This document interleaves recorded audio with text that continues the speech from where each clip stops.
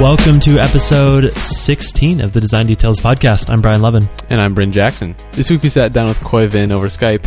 He's the VP of User Experience at Wildcard. He famously spent some time at the New York Times as a director of design for nytimes.com, and he also just wrote a book. It's called How They Got There. It featured Erica Hall and Wilson Miner, who you've heard on here before. It's featured some of our featured guests. It's a really great book. You should go check it out. It's a good conversation. Yeah, thanks for everyone that checked out both episodes last week. We had a lot of fun releasing two. We've got 2 episodes as well for this week. Today's with Khoi, and then another one on Wednesday. If you have any thoughts or feedback on sort of this amount of content or the style of everything we're doing, hit us up on Twitter. We're at Design Details FM, or you can shoot us an email with your thoughts. It was awesome getting some emails last week. So hit us up. We're designdetailsfm@gmail.com. Totally open to ideas or suggestions. And keep those iTunes ratings coming. We can't get all the way up the chart without it. We keep hitting it like 5. We actually got to 4 this week. Actually. iTunes ratings. Guys, get us to number 1. Come on. iTunes ratings help us reach more people. So if you have a second, if you're listening to this on your phone, on your computer, just pull us up in iTunes. Press on. We got to beat that jerk Leo Laporte. Come on, guys. That 5-star icon. And that helps us out so much more than you know. So thanks to everyone that's done that. And quickly, before we get into the show, let's thank our sponsors.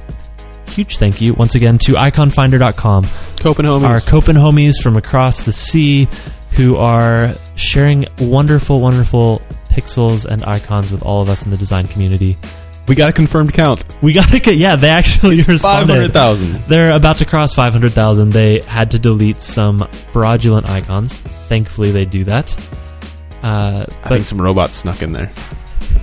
Almost. Wait patiently, buddy. Hold on. Icon Finder is still the largest premium source of vector icons on the web. Robot. Oh, wow. Now that you mentioned that, if you use the promo code ROBOT, you're going to get 50% off your first month of Icon Finder Pro, which is their subscription service that gives you access to lots and lots of downloads for any icon on their platform. Robot. Did someone say robot? Nice. But yeah, Icon Robot. Finder, they have icons for anything you could be working on in all file formats. They're going to work in any application you're working with, whether that's Sketch, Photoshop, Illustrator. All the icons come in different styles. So if you're designing an app for iOS 7 and you want a pretty line icon, they have that. You can just search for anything you need. It's a really wonderful service. If you check them out, that's iconfinder.com, and be sure to use the promo code ROBOT to save 50% off your first month. Thanks again so much to iconfinder.com. Thanks, Copenhomies. Thanks, Copenhomies. This episode is also brought to you by InVision. This is something that Brian and I use constantly. I spent probably like 3 hours on InVision today, which is kind of a lot. It's like a whole flow. Really, really What good. is InVision, Bryn? InVision is the only design platform that lets people experience your vision instead of having it explained to them, Brian. Did you know that? I did not. Tell me more. If I had InVision and you could see it right now, it would explain this to you. I wouldn't have to. Okay, but You could see the vision of InVision. Well, yeah, but this is a podcast, so you have to tell people what it is. You just upload your designs, and in a few clicks, you'll have a fully interactive prototype you can use in presentations, review sessions, even user tests. All right. Not podcasts. Not in podcasts. Plus, people can add their feedback, including copy updates right on your design. So it's faster and easier to iterate your way to the perfect solution. But not podcasts. Jokes aside, it really is one of the best ways to prototype anything and get your It's wonderful. design ideas in front of customers or non-designers on the team, stakeholders, and actually show them what you want something to feel like. Oh, like you don't have to draw like these complicated mock-ups with arrows from this screen goes to this screen, to this screen, to this screen, to this screen. And you can show them all your edge states when things aren't there. Like, it's really great. Yeah, it's like, what happens if I click on this button? You can actually just let people click on that button. Wait, which button? That button? That button. Okay. No, yeah, that button. Okay, and it'll go to where you want that button to go to. It's magic, and non-designers get it, and stakeholders in your organization and customers are going to get it. All my friends at Twitter and Adobe and Airbnb, Evernote, Facebook, like, they all use it. It's one of the best tools in the industry. Everyone, everywhere is using it because it's great. I don't think you have that many friends, Bryn. Yeah. I know people who know people. All right, fair enough. You can check them out today and let them know you came from the show by going to envisionapp.com/signup/design details. All one word. Thanks again to Envision. Thanks, Envision. And with that, let's get into episode 16 with Khoi Vinh. Okay, so right now I'm working on Wildcard. We're actually getting ready to... We're actually in the middle of developing a major new version, which I don't want to talk about too much right now. But like the overall mission is still really exciting to me. It's this idea that we're going to create this alternative, this third option between a mobile web browser, which has tremendous breadth, but is really kind of a poor experience when it comes down to it. Like people, I mean, relative to how often people open up mobile Safari, it's probably the least loved app on their phone, and mobile Chrome as well.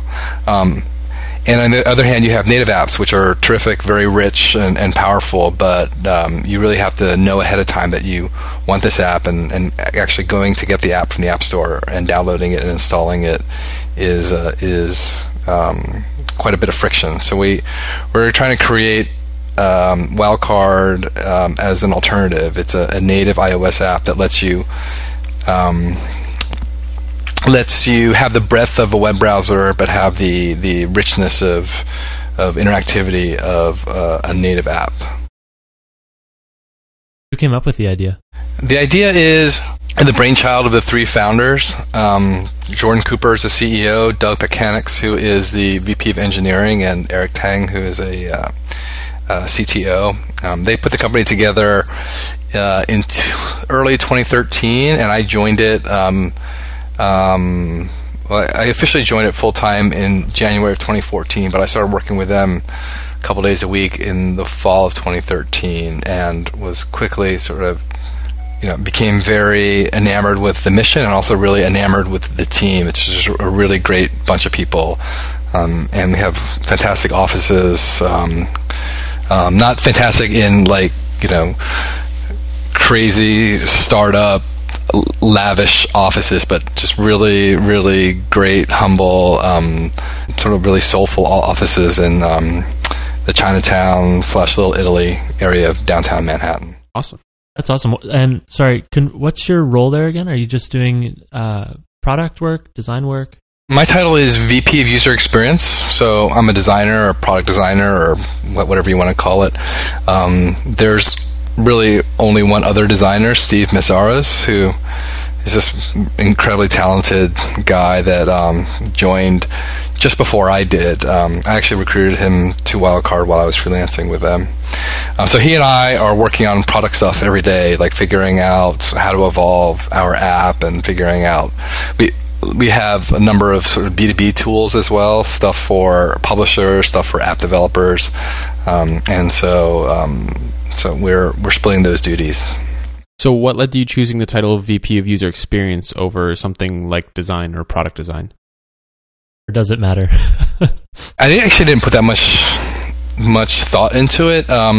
For me, I like the title of User Experience a little bit better because it's a little bit more comprehensive than just product design.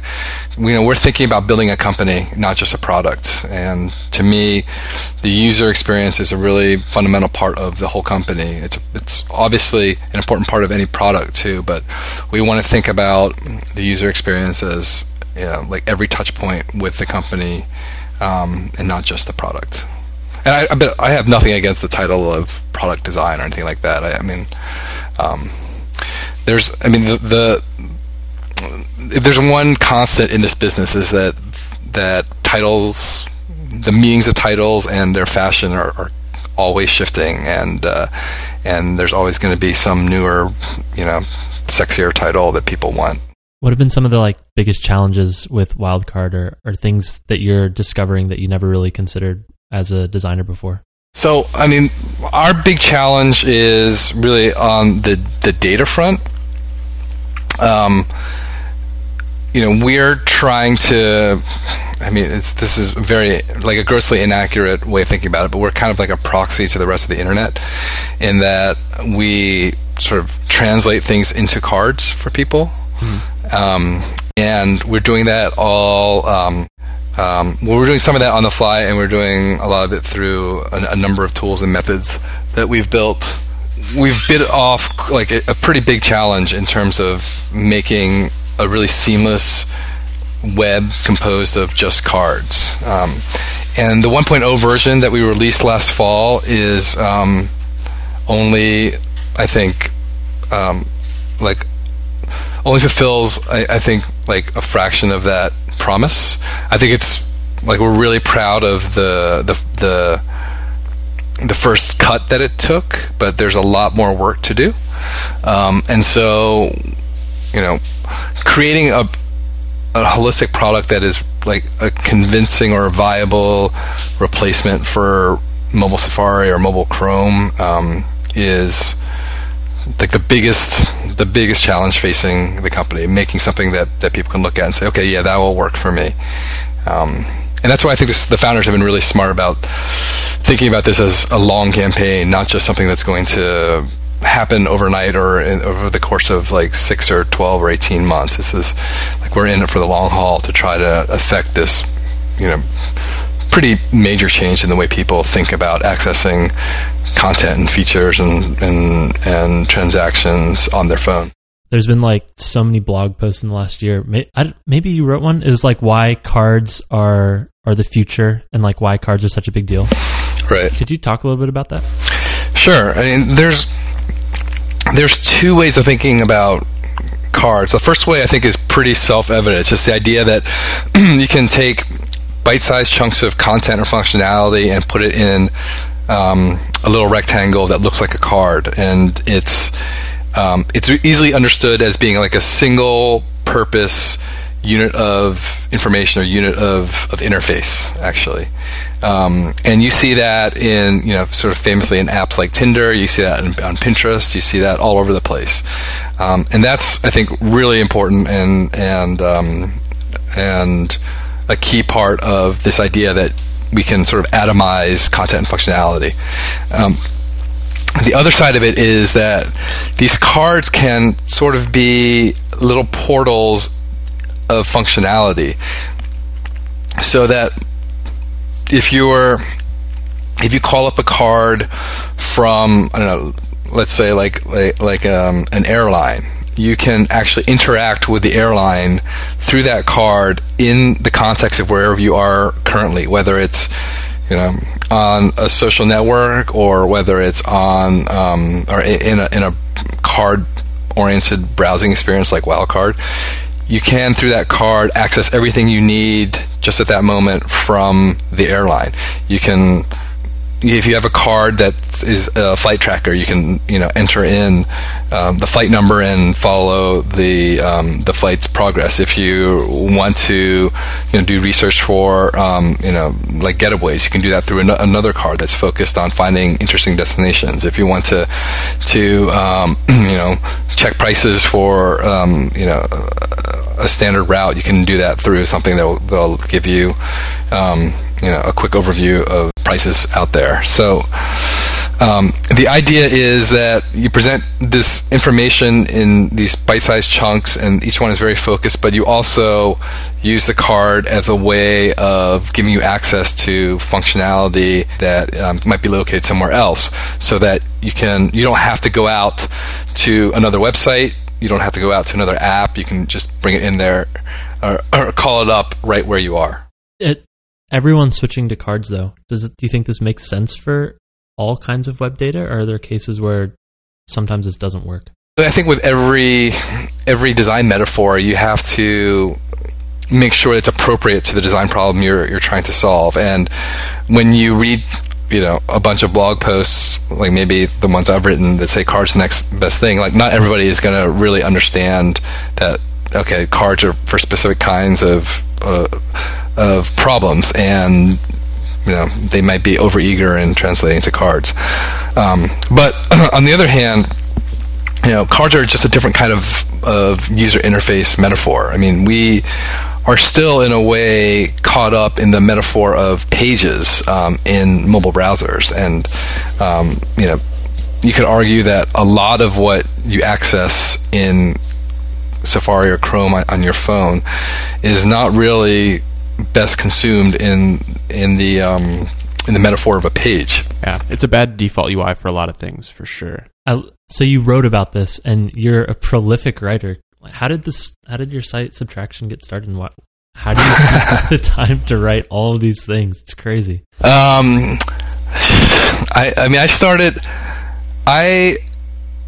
registered my domain name, subtraction.com, quite a long time ago, really before there were blogs. Like I'm old enough to remember that time. And it really had no purpose. I just saw this great domain name. I grabbed it. I really liked it. I grabbed it and I started trying to figure out what to do with it. And I used it as a portfolio site for a while, and I used it as a kind of like a pin board for just like stuff that I liked for a while. And then when blogging came along, I was like, oh, well, this is an easy way to update the site regularly without a lot of trouble. And at first I was just posting short links. And then over time, I sort of got wrapped up in this idea of like writing for the blog. And I had always liked writing, and I always thought that I was a pretty good writer ever since high school. And so this was an outlet for me to write because I wasn't getting paid to write anywhere else.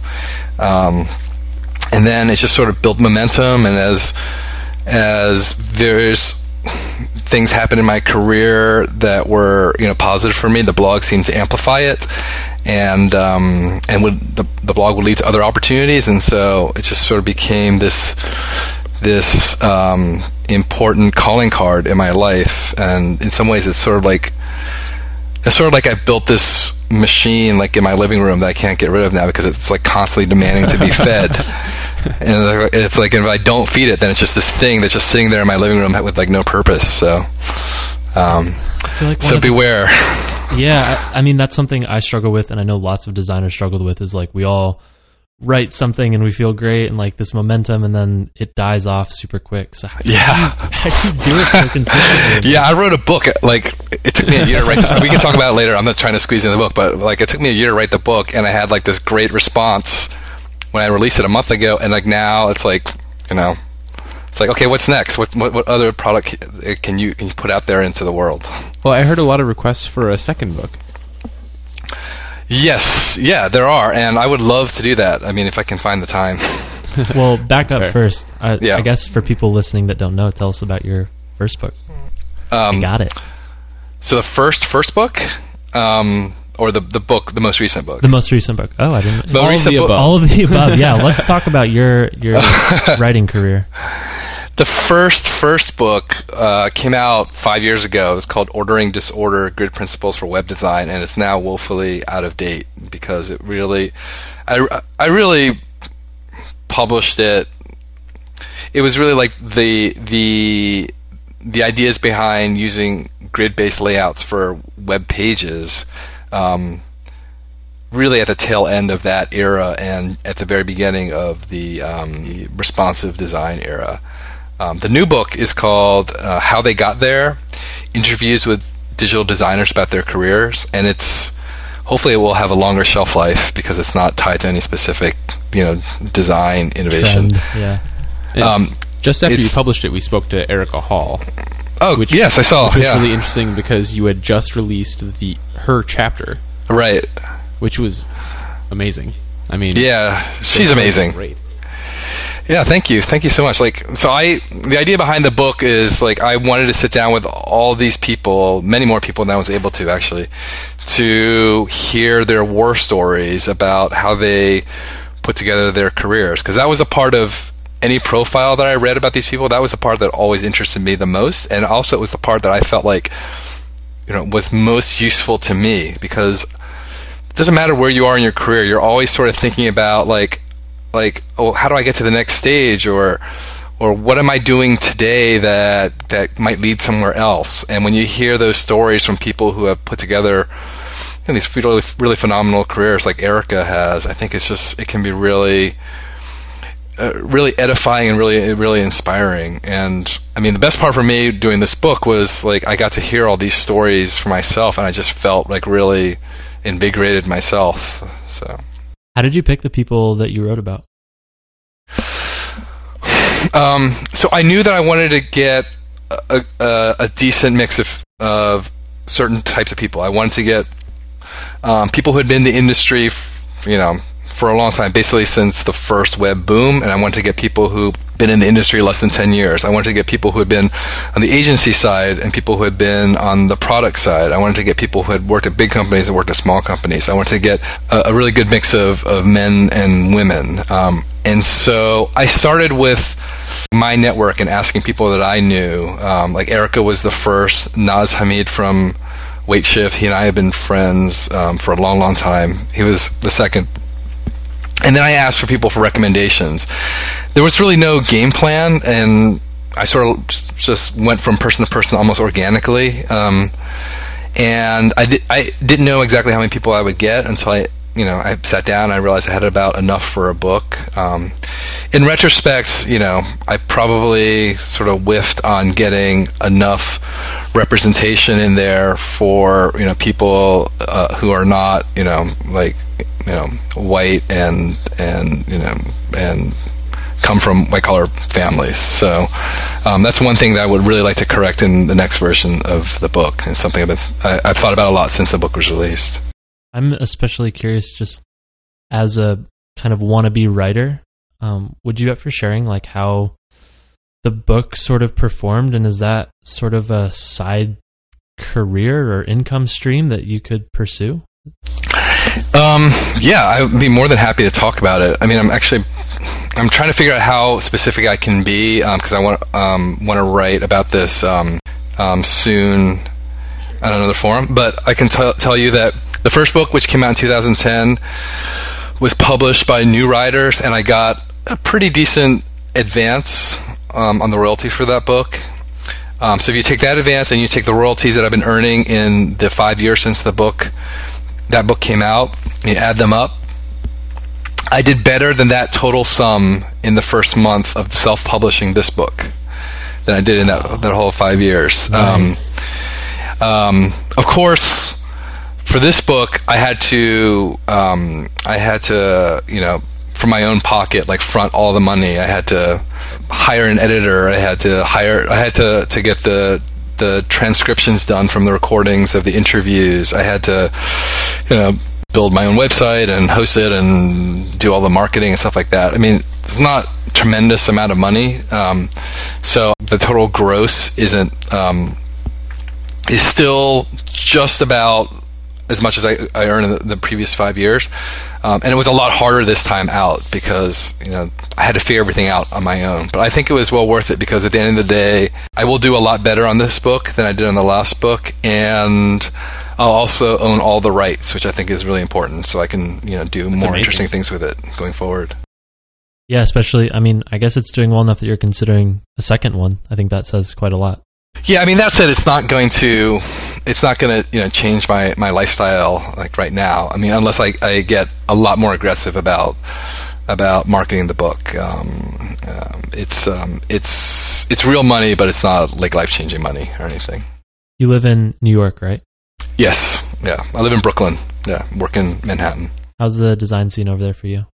It's great. I've been here a long time, so I have deep, deep roots here, and I know a lot of folks around town, and I think there's lots of interesting stuff going on, and there's lots of stimulation for designers here. Like there's, especially as the weather gets warmer, as we get closer to spring and summer, there will be nights here, like weeknights, where you could go to like 3 or 4 design things around town, like, and just see like everybody I don't really do that anymore, but it's nice to know that it's there, and there's museums and galleries and everything around town. So there's a lot of stuff to make life interesting for designers here.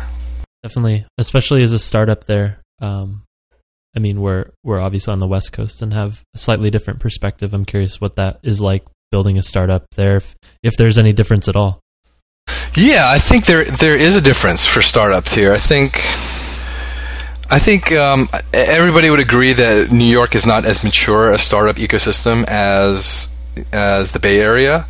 It's not as mature in terms of the depth of talent here. I think there's tons of talented people. I just don't think there are as many as out there. I also think it's not as mature in terms of how people think about startups. I think this is starting to change, but I think new companies here tend to think about, getting to revenue much more practically than companies in the Bay Area. And I think people here, I actually had an investor tell me, in general, they were more focused on just being practical than in the Bay Area. You couldn't say that's a positive or a negative, Sure. but I think in the Bay Area, from what I see, I go out there a few times a year, and I know a decent number of folks. But what I see is, for better or for worse, people they have crazy, ambitious, and sometimes ridiculous ideas for their businesses, and yet they make them work. Out here, people are more, I think, practical, like more businessy in the traditional sense of the word business. Yeah, right. Yeah, right. Makes sense. You've been involved with some pretty abstract projects as well. You recently did something with Adobe, which was a little more, I'd say, obvious in that it's very clear that should have been a thing for a long time. But then you were also involved with Mixel. Mm-hmm. Was that your thing, or was that something that you just helped out with? No, Mixel was mine. I was actually, when I left the New York Times in 2010, Mixel was a startup that I did. I raised money for it. My co-founder and I, we built a little staff around it. We had several iterations of the product, and we really tried to make a go of it. It was quite abstract, probably in the wrong ways. It wasn't abstract. It wasn't abstract in a way that was going to scale. Okay. Yeah, Mixel was it was an iPad app that tried to combine art making with social. It tried to make it really fun to create works, basically through the medium of collage, basically taking images that you could find anywhere on the web and collaging them together with a really simple, easy set of tools, and then putting them into a social network where anybody else could remix what you've done, and the chain of remixes was preserved, so you could always see where ideas evolved from, and you could always fork them and continue to evolve them. I thought it was tons of fun, but it was quite abstract and probably not immediately understandable enough to enough people that it could ever really have scaled, and that's just sort of a painful lesson that we learned after a couple of years of working at it. Was that just a goal you had that you wanted to help people be more creative, or was it an idea that you just wanted to play with and share with others? How did that come about? There were a couple of inspirations. First, I really believe strongly that tablets have this enormous potential to change up the way we work and the way we create. And so in 2010, when I was thinking about what my startup was going to be about, I was really inspired by the iPad, and I thought I still think there's a lot of stuff that we can do with tablets, and the project with Adobe, I think, is a direct outgrowth of those ideas. It certainly seems as though you believe that. Wait, sorry, which Adobe project are you talking about? So it was just announced last month. It's called Adobe Comp CC. Oh, I just downloaded that today. Layup. Yeah. Ah, nice. Yeah. We debuted it at Adobe's Max conference last October as Project Layup. Mm-hmm. So this is an app that makes it really easy to explore, for designers to explore layout ideas on their iPad. And the way we make it easy is that we focus a lot on trying to lower the friction of manipulating design objects on a tablet. All the other apps that I've seen that try to do this, I think, are a little bit too literal in terms of translating how it works on a desktop. And what we've done is we've let you, basically, if you want a triangle, you draw a triangle. If you want a headline, you draw a box for a headline. If you want a block of text, you draw a block of text just by swiping a few lines on the screen. It instantly turns this into real objects, and it makes it's a very natural, sort of native way of working on the tablet. It's something that couldn't really happen on the desktop, and maybe it could happen on the phone, but it's really, with all the screen real estate of a tablet, it just seems like, oh yeah, this is the way we should be working on a tablet. Additionally, it does away with file management entirely, because it has this really rich history feature where you can just drag on this timeline and go back to any point in your explorations, like as you're moving objects around on logos and pictures. It saves every little iteration, and the timeline lets you jump back to any point of your exploration and say, okay, I like that idea, or I like that idea from 15 minutes ago or 20 minutes ago, and then export that stuff out through Adobe's Creative Cloud directly to Illustrator, Photoshop, or InDesign, and when it goes out to those applications, it actually opens up as a native file. So it's real pixels in Photoshop, or real vectors in Illustrator, or real text objects in InDesign. So it really complements the way designers work already. That's amazing. Yeah, it's like replacing the napkin, right? Like these. Yeah, exactly. Just quick sketches. That's such a cool idea. Yeah, the idea is that we don't think that you'll finish a design project on CompCC, but we think it's going to be great for you to take your iPad and go somewhere that's more relaxing, like a park bench, or sit down on a couch and start your projects there, and just explore the creative possibilities. I'm sort of the same mind as you, though, about the possibility of tablets. Like, I feel like I haven't found it. I'm curious what other areas you think there's room for improvement, and like how you would think about tablets in general, even for design. Well, I think CompCC is probably like my current best guess as to how that will work. And in a way, like if I could describe the things that it's not, I think it's important. I think it's not a port of a desktop app. It's specifically not called like Illustrator for iPad or something, or InDesign for iPad. It's something that's native to the tablet. It's also not a recreation of real world tools or real world art materials. And I think I think that's the trap that the iPad fell into early on, is like creating replica software that was a replica of something else. There were a lot of replica magazine apps early on, and that, I think, really wasted a lot of the early potential of the iPad, and I think got people frustrated there.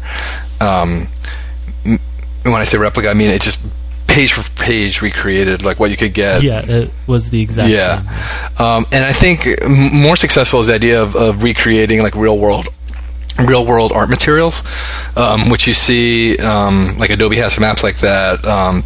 Paper is an app like that, and some other folks have apps like that. I think that those things are fine because they're recognizable to the user, but I don't think they are quite as successful as I would hope they would be, in terms of taking advantage of the unique way people relate to tablets. Like these are.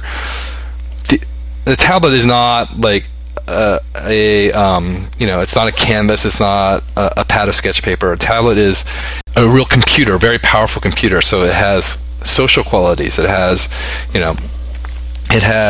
image recognition qualities. It has all this added intelligence that real world materials don't have. And I think that's stuff that can really make tablet apps unique and different from any other kind of software. And that's the direction I would like to see that go. And I think CompCC is like a pretty good stab at that. What do you think about tablet apps that use, or I guess iPad apps that use a stylus as an input, like the Paper and maybe a couple others? I've tried that. I've got Paper 53's stylus. Yeah, and I've got I've bought maybe 2 or 3 other things. Is that the right direction? I think it is the right direction for certain users, and I actually think Apple thinks of the tablet now. I think it's either a pure consumption device or it's an enterprise device, and I don't think that they're thinking much about like the middle. And I could be completely wrong, but that's my impression. So I don't think consumers are going to use styluses, and I think possibly professional or enterprise users might use them. But I think there's sort of like this fat middle of folks who could really get tons of benefit from a tablet, but I don't think styluses are the right way for those users. I mean, for me, I sort of feel like I'm in that middle. Like I don't really use my iPad for like enterprise level work, but I do a fair amount of creation on it, and I almost never have my stylus with me. I always forget it. It just doesn't feel like an essential tool to bring with me. Do you ever do non-visual creation there? Do you ever write on your iPad? Yeah, I will once in a while when I'm without my laptop. Yeah, I will. I've gone on trips with no laptop and just a Bluetooth keyboard and my iPad, and I've done writing. How does the tablet experience influence what you're thinking about with wildcards and how the tablet experience should look there? I think for us, the first frontier is the phone and possibly like wearables like the watch, and I think tablets will come after we've figured out those devices. So it's not on our immediate like radar right now. Yeah, wildcard seems like a really natural fit with where things are going with glances and things like that. Like, mm-hmm. Right. Very native fit. Yeah, when you say watch, do you mean Apple Watch or any smartwatch? I guess Apple Watch since you're iOS right now. I think I primarily mean Apple Watch because it's probably going to be like the only serious game in town before long when it comes out. But I think wearables as a category is going to get a lot more robust. So you started your own studio, right? At one point? I did a long time ago with a few other co-founders. Yeah, as a little design You've agency. Been all over the place, man. Yeah, I know. That's where I was going. Is you started a studio? You worked at like the biggest publication on earth, or somewhere near. Now you're at a startup. Yeah. You're also really big on Twitter. You've got this great blog, and you've remained very open about your personal life on all of them. In full view of the internet. You talk about your dog. You talk about your kids being born. How do you approach that? Is there like strong lines you set there, or? To me, I mean, to be honest, like there's not. Like, I don't have a clear policy on how to do that. Like everything is a negotiation. Like I constantly struggle with like how much to reveal on my blog, on Twitter, or on any of these other social outlets. And like I often feel like I feel like one of the things that really that universally works in digital media is being like incredibly honest. And I feel like I'm pretty honest. I don't feel like I'm incredibly honest.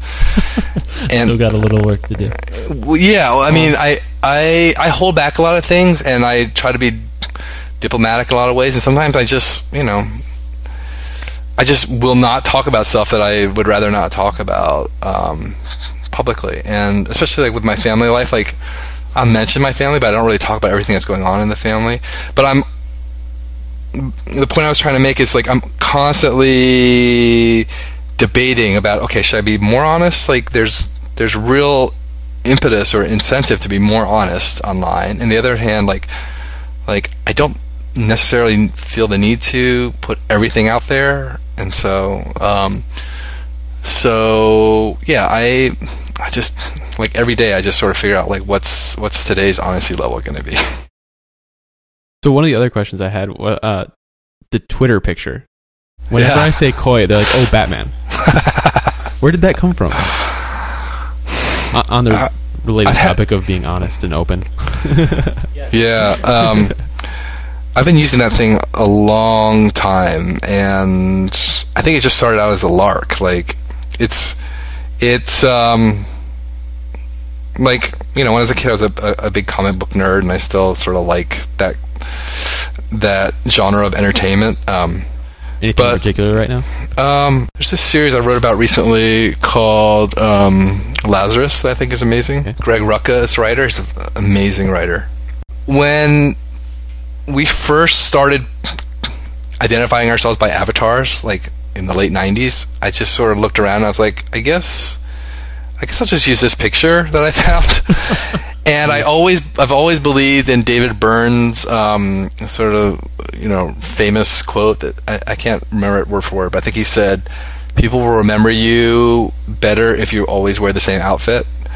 And so I've always believed, like, wherever I go, I should just be using the same avatar. And I've deviated from that in the past several years as I realized, like, this avatar is ridiculous. I shouldn't be using this anymore, but I still feel very attached to it. So, yeah, like if you changed it on Twitter, no one would even recognize your tweets anymore. Yeah, so actually for a long time I couldn't get a higher res version of that picture, but now those old 60s Batman TV shows have come out on Blu-ray, and I'm just trying to find the time to go and look for that same image and get a higher res version of it. I think the low res is kind of endearing. Oh, you think so? It has an authenticity to it. Yeah, it's more authentic than a retina. Because retina says you spent a lot of time looking for it. Yeah, true. It says, like, I'm very casual. Right, it's kind of unbecoming, yeah. I just dig Batman. Yeah. And then it's wait, is that him, like, at a party dressed as Batman, or is it, like, the actual Batman? Yeah, right. That would be awesome if people thought it was actually me dressed as Batman. Hey, we can tell people whatever you want.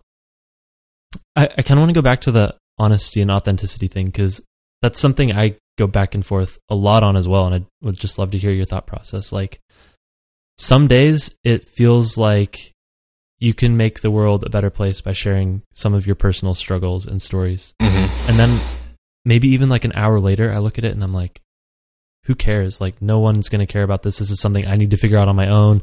The internet doesn't need more of this. That's how I feel sometimes anyways. I don't know if that's your similar experience, or how do you think through that? Well, on the one hand, Brian. Yeah. Sorry, getting into some pretty philosophical topics here. Yeah, I didn't really realize this was going to be that kind of podcast. What kind of podcast did you think it was going to be? Details, right? No. Yeah. I thought we were going to be like examining some designs and critiquing them. No, I mean, I know what you mean. Like, there are days when I just want to unload, like on Twitter or on my blog or something, and I have an axe to grind. And the thing about social media is it's particularly good as an outlet for negative energy. On the other hand, I think it's also fine. Like, I think there's unlimited space out there, and if you want to use these channels as a way to let off some steam, I think some people might get upset, but that's fine too. Like, they don't have to follow you, they don't have to listen to you. It's all optional. None of this is compulsory. So Jason Fried published a post today. Actually, it was like, you saw that one? Yeah, I actually saw that. Yeah. Well, that's what it reminds me of. Is he's like, I go on Twitter and all I feel like, I come away just feeling so down on life and on humanity, and then I go to Instagram and I feel all light and happy. And I didn't see that. You should read it. Yeah, we'll link to it in the show notes. Yeah. I sometimes battle with that as well. Like, is Twitter the place to be negative, or like, I don't know. So, sometimes I do some of that venting, I guess, in person with people I trust rather than the internet, as Bryn here knows. Yeah, I thought Jason's post was pretty interesting. I think one thing, though, is like I think Twitter, it's probably true that Twitter is more sort of optimized for negativity than Instagram. Yeah. And I think that's exactly what Jason is talking about. Like, the way like a product makes you feel is in some ways not an accident. Like, you can create an environment that is really optimized for making you feel good. But, and he argues that Instagram is that, and that Twitter is not necessarily as well optimized. I think you could also have a pretty good experience on Twitter. You just need to work at cultivating, your follow lists a little bit more carefully. Similarly, like when I was first trying to sort of decipher the success of Instagram, at first I was just following the people I knew, mostly like people from the design world or people from my Twitter graph. And then I got some advice, like start following people like that you would never have thought to follow. And there's lots of interesting people on Twitter, and there's lots of, to me anyway, like stuff that's really depressing on Instagram. And there's lots of stuff that's really depressing on Instagram too, like people who are using Instagram as like a showcase for like extravagant shallowness, and it's very well suited for that as well. And Twitter is not quite as well suited for that. So it depends. Like if you're willing to cultivate the experience that you want, then you can probably get it out of each of these platforms. There's that Tumblr is like spoiled children of Instagram or something. Yeah. No, I don't think I saw that. It was just screen caps of like 16-year-olds on Instagram, like so pissed I got a white BMW on my birthday or something. Right. It's an outlet for that too, I guess. Yeah. I see lots of complaint on Twitter without any action, and that is like my biggest pet peeve. Is like if you're going to complain about something in public, at least have a plan as to how you are going to improve that. Like, it's yeah. Just an aside. No, definitely, I agree. I think that's really negative for you to say. No, I'm kidding. Yeah, what's the solution, bro? Get off Twitter. Stop tweeting. Yeah, some of the like honesty things, and I don't know. I'm trying to think like, what is that solving to? I think it's valid to have a place to let off steam. I absolutely think it's valid to have a place for that purpose.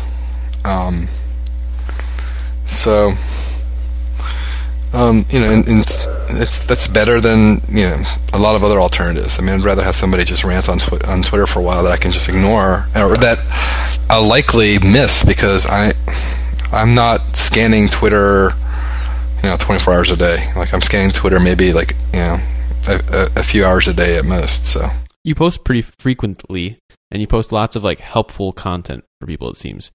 Things like job postings, things like that. What got you started with that?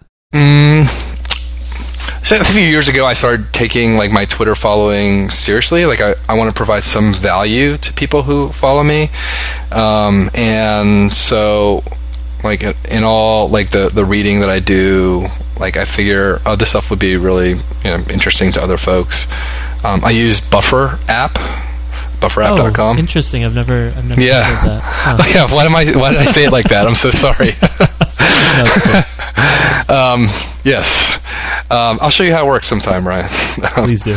Yeah. He really actually needs to learn. Yeah, we can talk after this. I want to hear your thoughts. Yeah. Total brain fart. Anyway, and that I think helped me post more, because I think earlier, before I started using it, I was kind of discouraged by, like, I could have a flurry of like 5 interesting things to tweet, but I wouldn't get any mileage out of it, because as soon as I stopped tweeting, like in that like 10 or 15 minute time span, like my account was effectively like dead until the next time I tweeted. So Buffer helps me spread it out a bit, and it makes me feel better about my presence online. Yeah, totally not a planned plug. Ryan's straight up. Hey, I'm well. First of all, I'm flattered.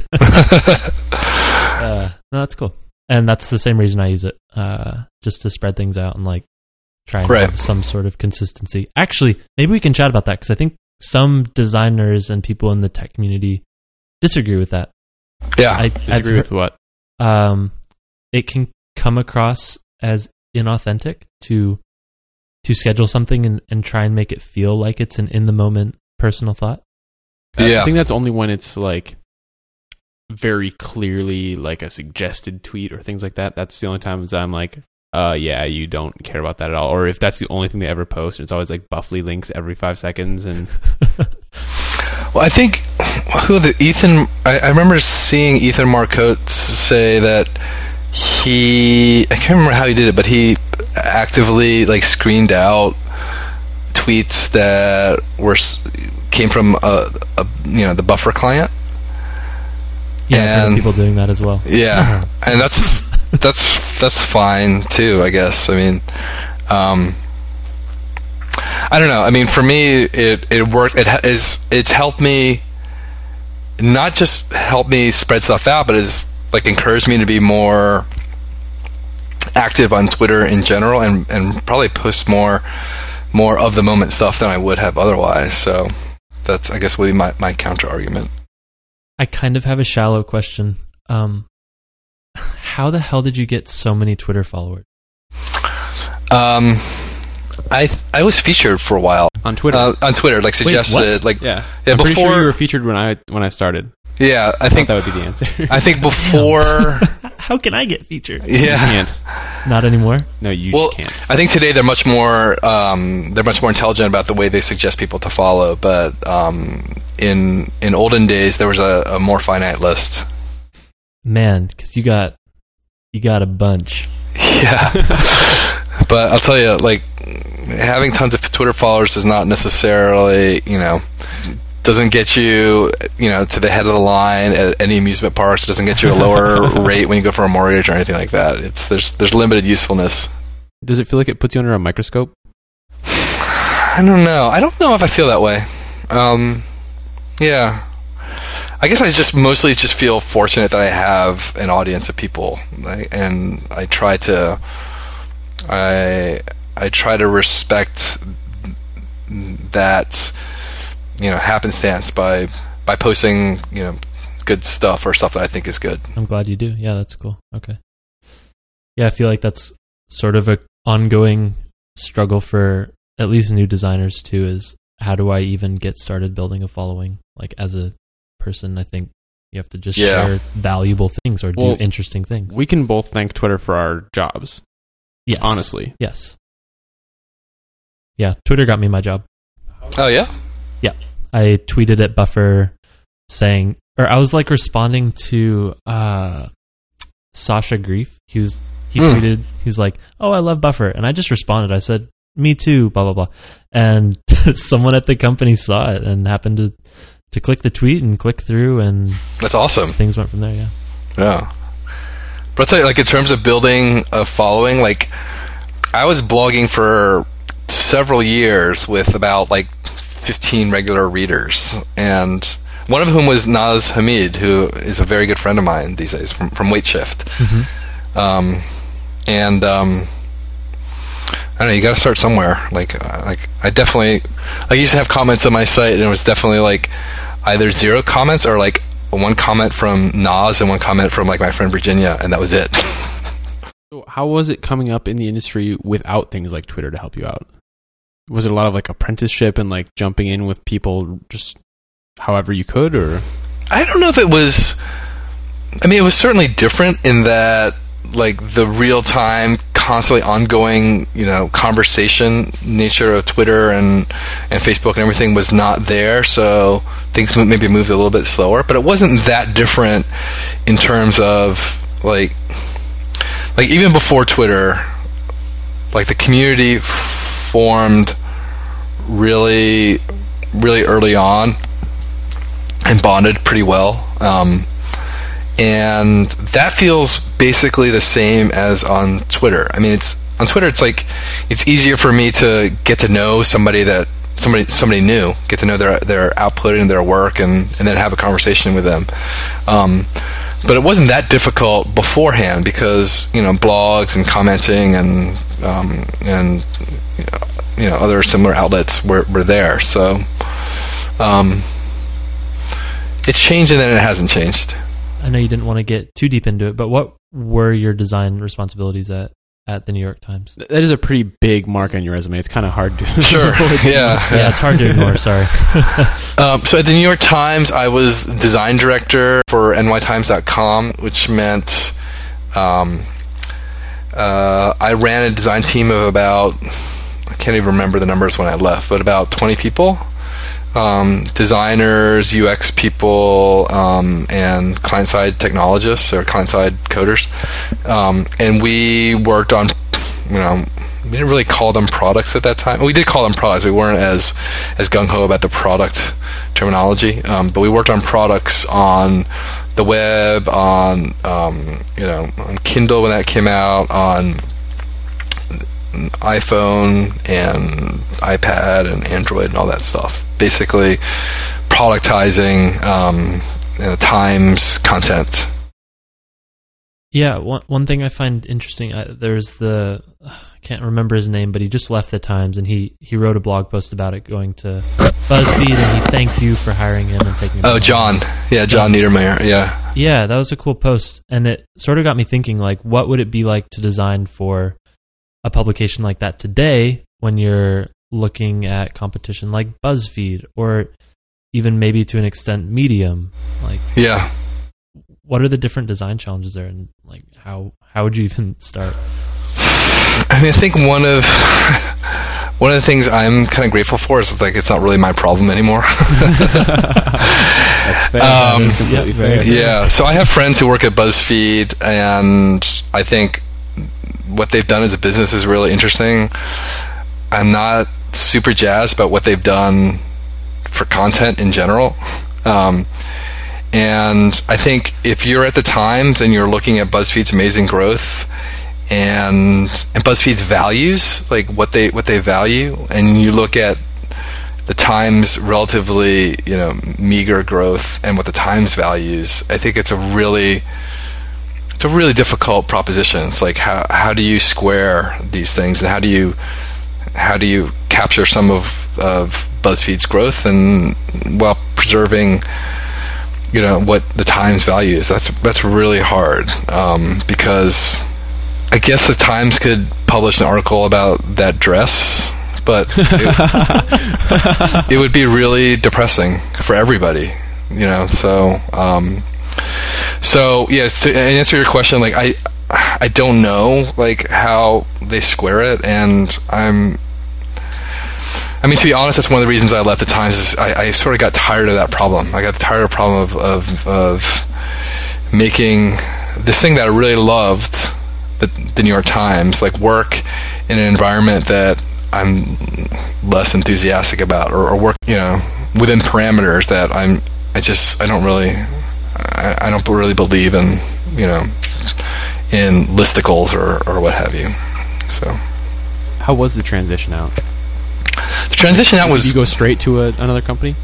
I left and I took about 6 months off to figure out what I wanted to do next, and then I started Mixel. So, I mean, I was really sad to leave, but I was ready to leave because I really wanted to figure out what was the next chapter for me.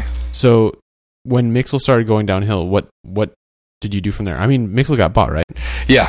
We were acquired by Etsy, and that was great, and because that was like a good exit for the Mixel team and for our investors. It feels like a values alignment too. It's about creation as a crowd. Yeah. I mean, Etsy's an amazing company, and they really are an incredibly powerful platform for creativity. I mean, you look at the stuff that's on Etsy; it's like unbelievable. Like some of the stuff's on there. It's also amazing that a company like that could exist. Like you could build like a really profitable company with tremendously laudable values around people making stuff, in their living rooms. Like that's awesome. And they built a really great culture there, like around great employee experience, great customer experience, like thinking about like where the company can do good and not just make money. I think it's a very impressive company, and it's here in New York, in Brooklyn actually. So, but I mean, for me, like the acquisition, like once I joined the Etsy team, like the fit was less comfortable, and they didn't really have a great role sorted out for me, and it took a long time to figure out like where they would put me. Ultimately, the answer was like actually there was no place to put me. So I mean, I'm very grateful to Etsy, but it was not like the most pleasant experience for me to be there, and it was actually a really valuable lesson. Like I would never really want to be acquired again. Like I think that's not what I'm looking to do. That's fair. did you go straight from Etsy to Wildcard? And you mentioned you'd freelanced for them for a while, or contracted. Yeah, I took on like another 6 months off. I guess I tend to take about 6 months off between gigs. And I actually left Etsy in the middle of 2013, and I actually started a whole bunch of projects. I started writing my book. I started freelancing, I think in October with Wildcard, a few days a week. I started talking to Adobe about what became CompCC. I started a service called KidPost, which is... I do recall KidPost, yeah. That's something that I'm still working on. Yeah, it's like a nights and weekends project that I've been working on with two friends. It's basically a way to help parents continue to post pictures of their kids to Facebook or Instagram or what have you, and have that stuff automatically get sent out to their friends and family, basically to people who are not on social networks, and most often like grandparents and stuff who have a hard time keeping up with that stuff. So that I started as well, and I started a couple other things in the fall of 2013. And I expected to be doing that, just be juggling a lot of different projects. And then I just really liked Wildcard, and in January of 2014, just decided to sign up for 5 days a week there. How do you balance the time between projects and this prolific blog and the sheer amount of Twitter and family and Wildcard? And a family. It's remarkable. Oh, I don't know. I think so. Part of the motivation for selling Mixel or doing the deal with Etsy was that in January of 2013, my wife gave birth to twin boys. So now we have 3 kids. We have a 5-year-old daughter and 2 2-year-old sons. And Etsy was going to make life more comfortable, but after I left Etsy, I was like, oh my gosh, now I can actually do more than one project at a time. And that hadn't been true since I started Mixel. Like, I had to focus everything. And so now I've got like 2 kids, and I've got like a full-time job, but it's still like a job, and I take it really seriously. But it's nice in that I can compartmentalize it. And now, like, I look at my free time as like, here's a chance to like do stuff that I couldn't do before. And am I going to sit down and watch like a whole season of some random show on Netflix, or am I actually going to do some stuff? And so the situations, the circumstances have conspired to sort of make me value my time differently. And now I spend a lot more time like trying to be productive, whether that's on these projects or like really spending time with my family and being present for them. And somehow it sort of turned out that like now I'm able to finish these things, though they feel like they take forever. Like the book, I thought the book was going to take like 6 months, and it took like maybe 14 months to do.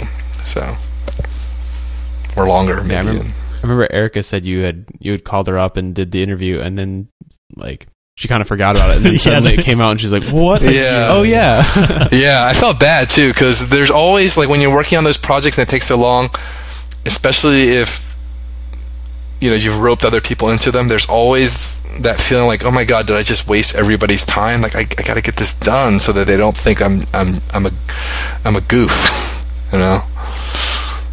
So it's amazing how much what you tell people and put out in the open really impacts how much you actually get done, because you're like, hey, I said it. Yeah. We talked about that very first episode with the brag-driven development. Like, it's a thing. Yeah, if you say you're going to do something, and it's like the social pressure a little bit. Yeah. If you don't do it. Yeah. It's kind of shitty. And I've started tons of projects that I haven't finished. And with, each one of those, it's like a secret shame, I understand.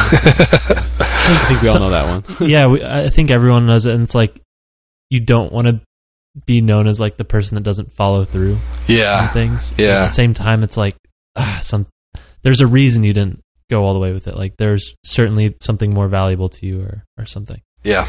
But I think that's about our time. Yeah, we like to keep it around an hour. Okay, great. And I know it's getting late there, so we appreciate you coming on. Anything you'd like to plug? Just the book, how they got there .us. Which has a lot of our future guests as well as previous guests. Yeah. So perfect fit if you like the show. Yeah, many more opportunities for you to mention the book in future episodes. Oh, we will. We got you. We already did it once. And this one. And Wildcard is at trywildcard.com. Kidpost is at kidpost.net, and my blog is subtraction.com. Beautiful. Awesome. Those will all be in the show notes. Thanks so much for taking the time to chat. Yeah, I really appreciate it. Thanks a lot, guys. Cool. Thanks. Take care. So that's our show. It was a fun conversation. Really interesting. Lots of wow. Coy has had done such a long everything. Can we get a how he got there? Yeah. Coy, write a book about yourself so we can learn.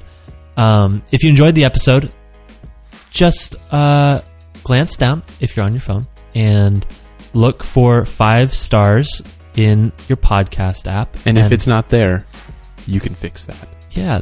Just kidding. You have to go into iTunes. It can't just be any podcast. Oh, yeah. app. iTunes ratings. Get together, Brian. It's the details. It's the details. But really, ratings in iTunes help us get in front of new people, reach a new audience. It is such a huge help. So if you enjoyed the show, definitely rate us. If you have thoughts, suggestions, feedbacks, criticisms, hit us up on Twitter. We're at Design Details FM on Twitter, and we will reply to you. So thank you again for listening.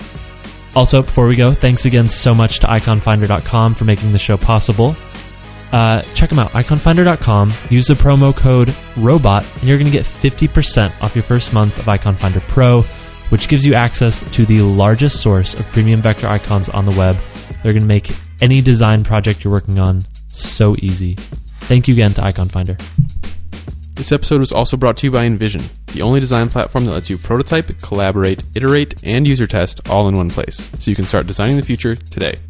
You can check them out today and let them know you came from the show by going to invisionapp.com/signup/design details, all one word. And we'll see you Wednesday with Divya Manian and Brady Evans.